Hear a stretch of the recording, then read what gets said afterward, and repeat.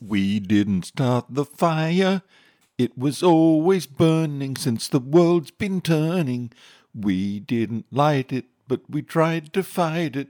Hear all about the fight in the danger zone. Amazing stories, incredible music, terrible singing about military history. I'm Paul. Sit back and relax if you can. If you're driving, don't even think of changing stations. You know how dangerous it is to take your hands off the wheel and your eyes off the road. Gonna take it right into the danger zone. On 8 May 1945, the German commander of Prague, General Rudolf Toussaint, signed an instrument of surrender with the Czech resistance. The deal was that the resistance would let the German armed forces leave the city without being shot at. Toussaint lamented, "Who am I now? A general without an army? All I can do is go home and sit in the ditch and look at the blue sky." The next morning, a convoy of German armoured vehicles and trucks left the city. One brutal totalitarian regime had left Czechoslovakia. That same afternoon, a column of the Red Army arrived in the city. The Czechs had just switched one cruel oppressor for another, the Communists. It would be another 44 years before they would win their freedom from that one. With one brief period, when a false illusion of hope would lift their spirits, only to be cruelly dashed. This program looks at that, so brief period of hope. By 1967, the people of Prague were getting restless. One night at Prague Technical University Strahov Dormitory, the lights went out. Power outages, it seems, were a feature then of the communist government and are still a feature common to the left today, something to do with their ideology and how it's implemented. This night, that blackout was the last straw. The students went out into the quadrangle and started to protest, chanting, "We want light!" They didn't just mean from electricity. Perhaps it was the eternal division from when Jesus said, "I am the light of the world. Whoever follows me will never walk in darkness, but will have the light of life." While Stalin had proclaimed, "The devil is a communist." Since Stalin had at one time been studying to become a priest, I guess he should know. Sounds right. The police arrived and weighed into the students with batons and tear gas. Nothing of this was reported in the media. In late 1967, Leonid Brezhnev visited Prague. He was the head of the Communist Party, which meant the head of the Soviet Union. It seemed that the problems in Czechoslovakia that were being reported to him by the Russian secret police embedded into Czechoslovakia came down to having an unpopular leader, one Antonin Novotny. On 5 January 1968, his resignation was announced, and the new First Secretary appointed was one Alexander Dubcek. He was young, only 47, a Slav, and he wanted to bring in a new form of communism with a human face to Czechoslovakia. Freedoms unknown in any communist state started to blossom under Dubček's leadership. He answered the calls from the street protests sweeping Prague. He loosened up the communist stranglehold on everyday life. His government went so far as to stop enforcing the censorship that is always the hallmark of communist left thinking. Dubček had real charisma, but he was nothing if not a true believer in communism. He had no intention to take his country away from that faith. But other communist leaders of East Berlin, Warsaw and Ukraine complained that what he was doing was a creeping virus seeping through their borders, creating unrest among their young people. The East German leader clamped down on all business and personal travel to and from Czechoslovakia, a country he saw becoming a window to the West. Just 12 years before this, in 1965, Hungary had started to liberalise, and the Soviets and other Warsaw Pact countries had invaded it to snuff out the first signs of freedom. Dubček was reminded of this, but he was confident that he was not going to turn his back on communism like the Hungarians had wanted to do, and all would be well. On 23 March 1968, Dubcek and senior party officials were summoned to Dresden for what was supposed to be a routine meeting on economic cooperation with Russia and other members of the Soviet Bloc.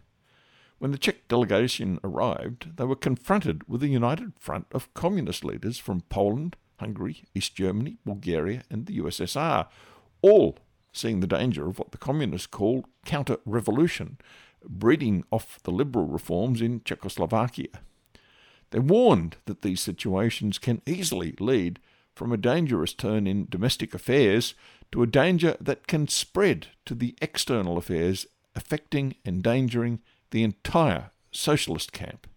Notwithstanding the rather clear warning that Dubcek had just been given, on 1 April 1968, the Central Committee in Prague announced an action program calling for the introduction of more democracy, rehabilitation for the victims of the recently deceased Stalin, and more freedom for Slovakia.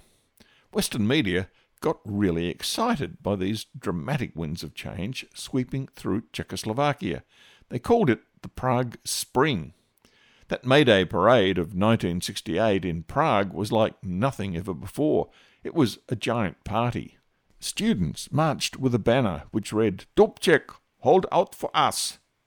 Dubcek saw this as revitalizing communism, restoring enthusiasm to it, which is strange since there never had been any enthusiasm for communism in the first place. Increasing exasperation with Dubcek in Moscow resulted in him being summoned to Moscow this time in early May 1968. He was warned that what was happening in Czechoslovakia was threatening communism internationally and had to be reined in. Now, the Czech media, in a misguided sign of solidarity with Dubcek, openly criticised the Communist Party. Not a good thing for a political system that did not like any criticism ever. But Dubcek couldn't seem to stop what was happening. His heart was not in stopping it anyway. In June 1968, the Czech Central Committee removed all press censorship. There were now calls for Czechoslovakia to move towards a multi-party democracy, where even the Communist Party would have to compete in an open market for votes if it was to hold any seats in the parliament. Communists don't like people having an alternative. As the summer came on, people thronged the streets in Prague and other Czech cities. They were enjoying freedoms that many of them had never experienced before. Much older Czechs, you had to have been at least 40 plus, could remember back to the days before Hitler came in 1938.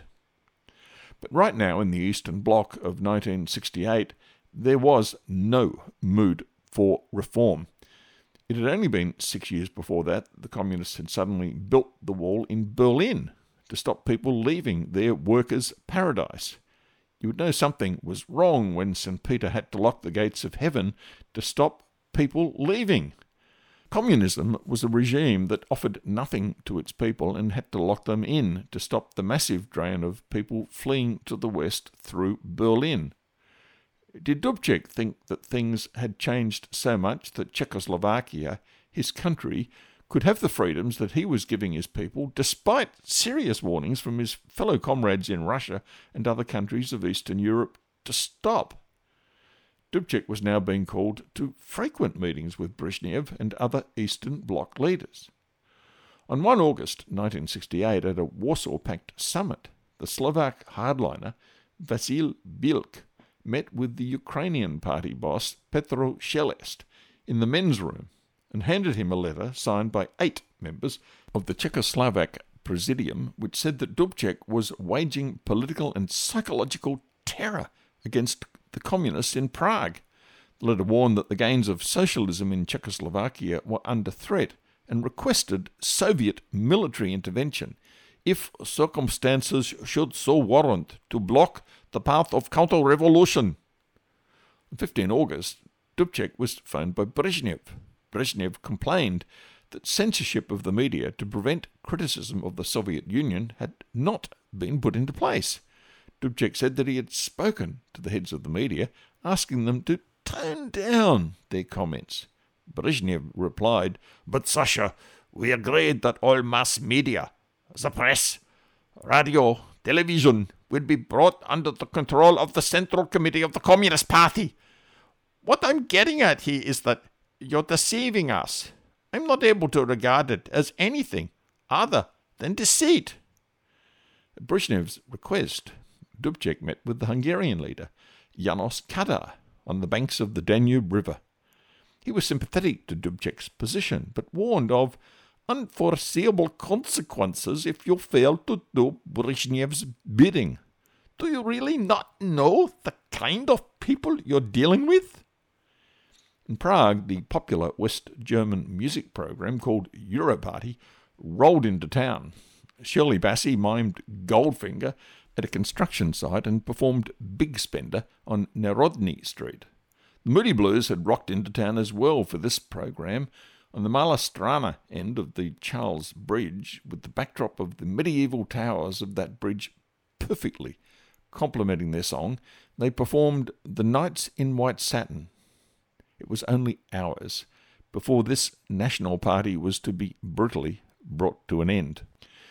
Later that night, well, actually it was after midnight, so it was the next day, 21 August 1968, with the rock concert Europarty over and all packed up and gone home to West Germany, 24-year-old student Jaroslav Kovaricek was walking home. After a night out drinking with his friends, life in Prague was just a never-ending party at this time. Before he reached his apartment in Malastrana at about 1:30 a.m., he heard the sound of planes droning overhead. It was too dark to see anything. That was odd. He hit the sack. A few hours later, a friend called. He said, "The Russians are here!" Jaroslav ran downstairs and out onto the street. There he saw tanks, their tracks squeaking and clanking as they negotiated the cobblestones on the narrow streets. Now Jaroslav realized that he'd heard the first Russian planes flying into Prague airport to secure it for follow-up waves. Hours later, an entire Russian airborne division's troops had been landed and were ready to spread out into the city. In the Central Committee building, a late-night meeting of the Presidium was taking place when Oldrich Cernik burst into the room. He announced that more than 200,000 Soviet Union troops with 4 other Warsaw Pact armies had invaded Czechoslovakia. The Warsaw Pact now had the remarkable achievement of having twice invaded member states, Hungary in 1956 and now Czechoslovakia, with friends like that. As I keep stressing, Dubcek was a loyal communist. He loved communism. He announced to the room, "This is my own personal tragedy. I have always loved Russia. I have devoted my entire life to cooperating with the Soviet Union, and this is what they've done to me?" 2 of the 8 members of the Presidium, who had betrayed their country to the Russians, now switched back to supporting Dubcek again. A bit late. A resolution was passed 7-4, stating that the Soviet invasion of Czechoslovakia was a breach of international law. Nevertheless, the Czech army was ordered to remain in its barracks. Dubcek didn't want bloodshed. At 4 a.m., Dubcek, who had now gone back to his office, saw a black Volga sedan, followed by a convoy of tanks and armoured cars, cross over the Hlavka Bridge. A crowd, standing on the bridge and blocking the convoy, did not move. One of the Russian soldiers opened fire with his machine gun, killing 1 man. When the convoy arrived at the Central Committee building, Soviet paratroopers leapt out and surrounded the building. Taxi drivers were now driving around the streets, honking their horns to wake the people of Prague up to what was happening. People tuned into the radio to find out more. The invaders hadn't occupied the radio station. That was a serious error. People in the early morning darkness moved up to Vinoharadska Street, where the radio station was, some still in their pyjamas, to protect it from the inevitable arrival of Russians who were trying to shut it down while Radio Free Prague was spreading the news. This is Radio Prague, Czechoslovakia, the legitimate voice of occupied Czechoslovakia. Prague has woken up into a 6th day under foreign occupation. The occupation units are changing and reinforcing their units stationed in Prague and in other parts of Czechoslovakia. At this moment, the estimated number of troops stationed on Czechoslovak territory is 600,000. The unity of the people accepts for a handful of traitors and collaborators, which have forever been expelled from the nation, is absolute. But at 8:30 a.m. the Russians came. 6 tanks. The people had erected a barricade, including a tram that had been dragged there and tipped onto its side.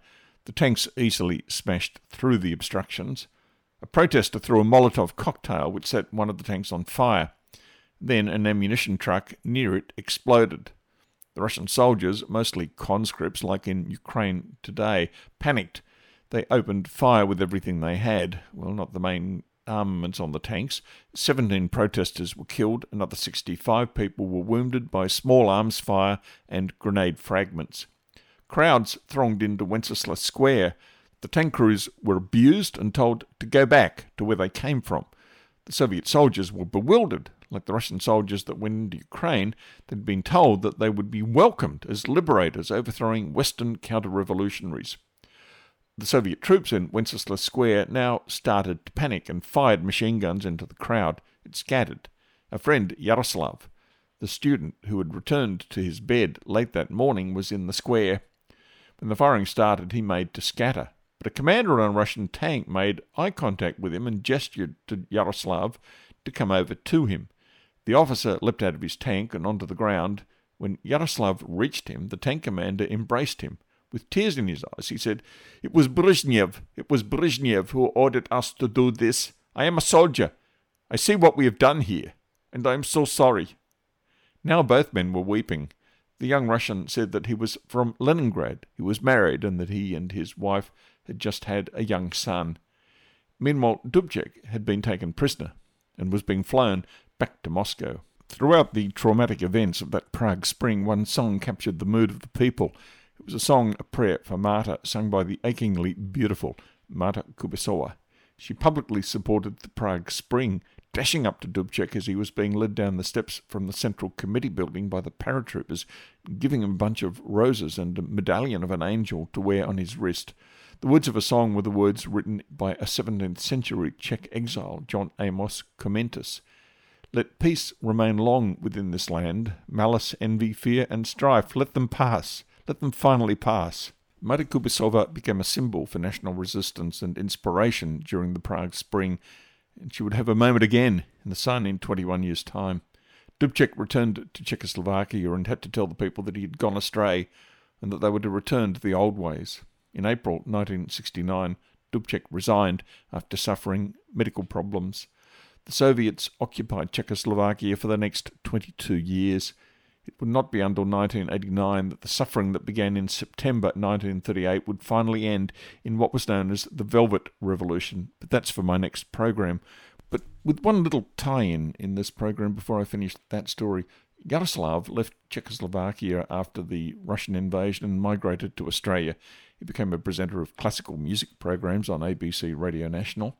When the Velvet Revolution happened, he was contacted by Jana Wendt, herself a girl from Czechoslovakia. She asked if he would come to Czechoslovakia with her to make a documentary about his emotional journey back to his homeland. After the documentary was completed, Jaroslav wandered into Wenceslas Square. Near midnight, he was sitting at a kiosk ordering a beer when he saw some young people around a young man sitting on a box playing a guitar. They were all singing. Jaroslav enjoyed the music and then bought a beer for the young guitarist, who was Russian. He asked the young man where he was from. He said Leningrad. The young man asked Jaroslav where he was from, and he told him that he had migrated to Australia after the Russian occupation of Czechoslovakia in 1968, and said to the young man, "I'm sure you don't know anything about that." The young man replied, "The invasion?" Jaroslav asked him how he knew about it. He said, "I was born in Leningrad that year. My father was a tank commander and had been sent here as part of the invasion. When he came back, it was years later. He told us all about the invasion. He felt so ashamed." Was this the son of the tank commander Jaroslav had met and spoken with all those years ago? On the night after the invasion of Czechoslovakia in London, the Russian State Symphony Orchestra performed at the Albert Hall. Included in the orchestra's repertoire that night was the Serenade in E, composed by the Czech composer Dvorak. The orchestra was heckled with calls of "Shame on you!" Rather poor taste. Thanks for joining me, Paul, in the Danger Zone. If you have any questions about anything in this program, maybe you could catch up with me for my guided tour at the Australian Armour and Artillery Museum on Saturday morning, starting at 10:30 a.m. Probably the best guided tour of an armour and artillery museum, borrowing from the Danish Carlsberg slogan for their beer, probably the world's best beer. If you like this program, you will definitely love my other program, CYKIAE.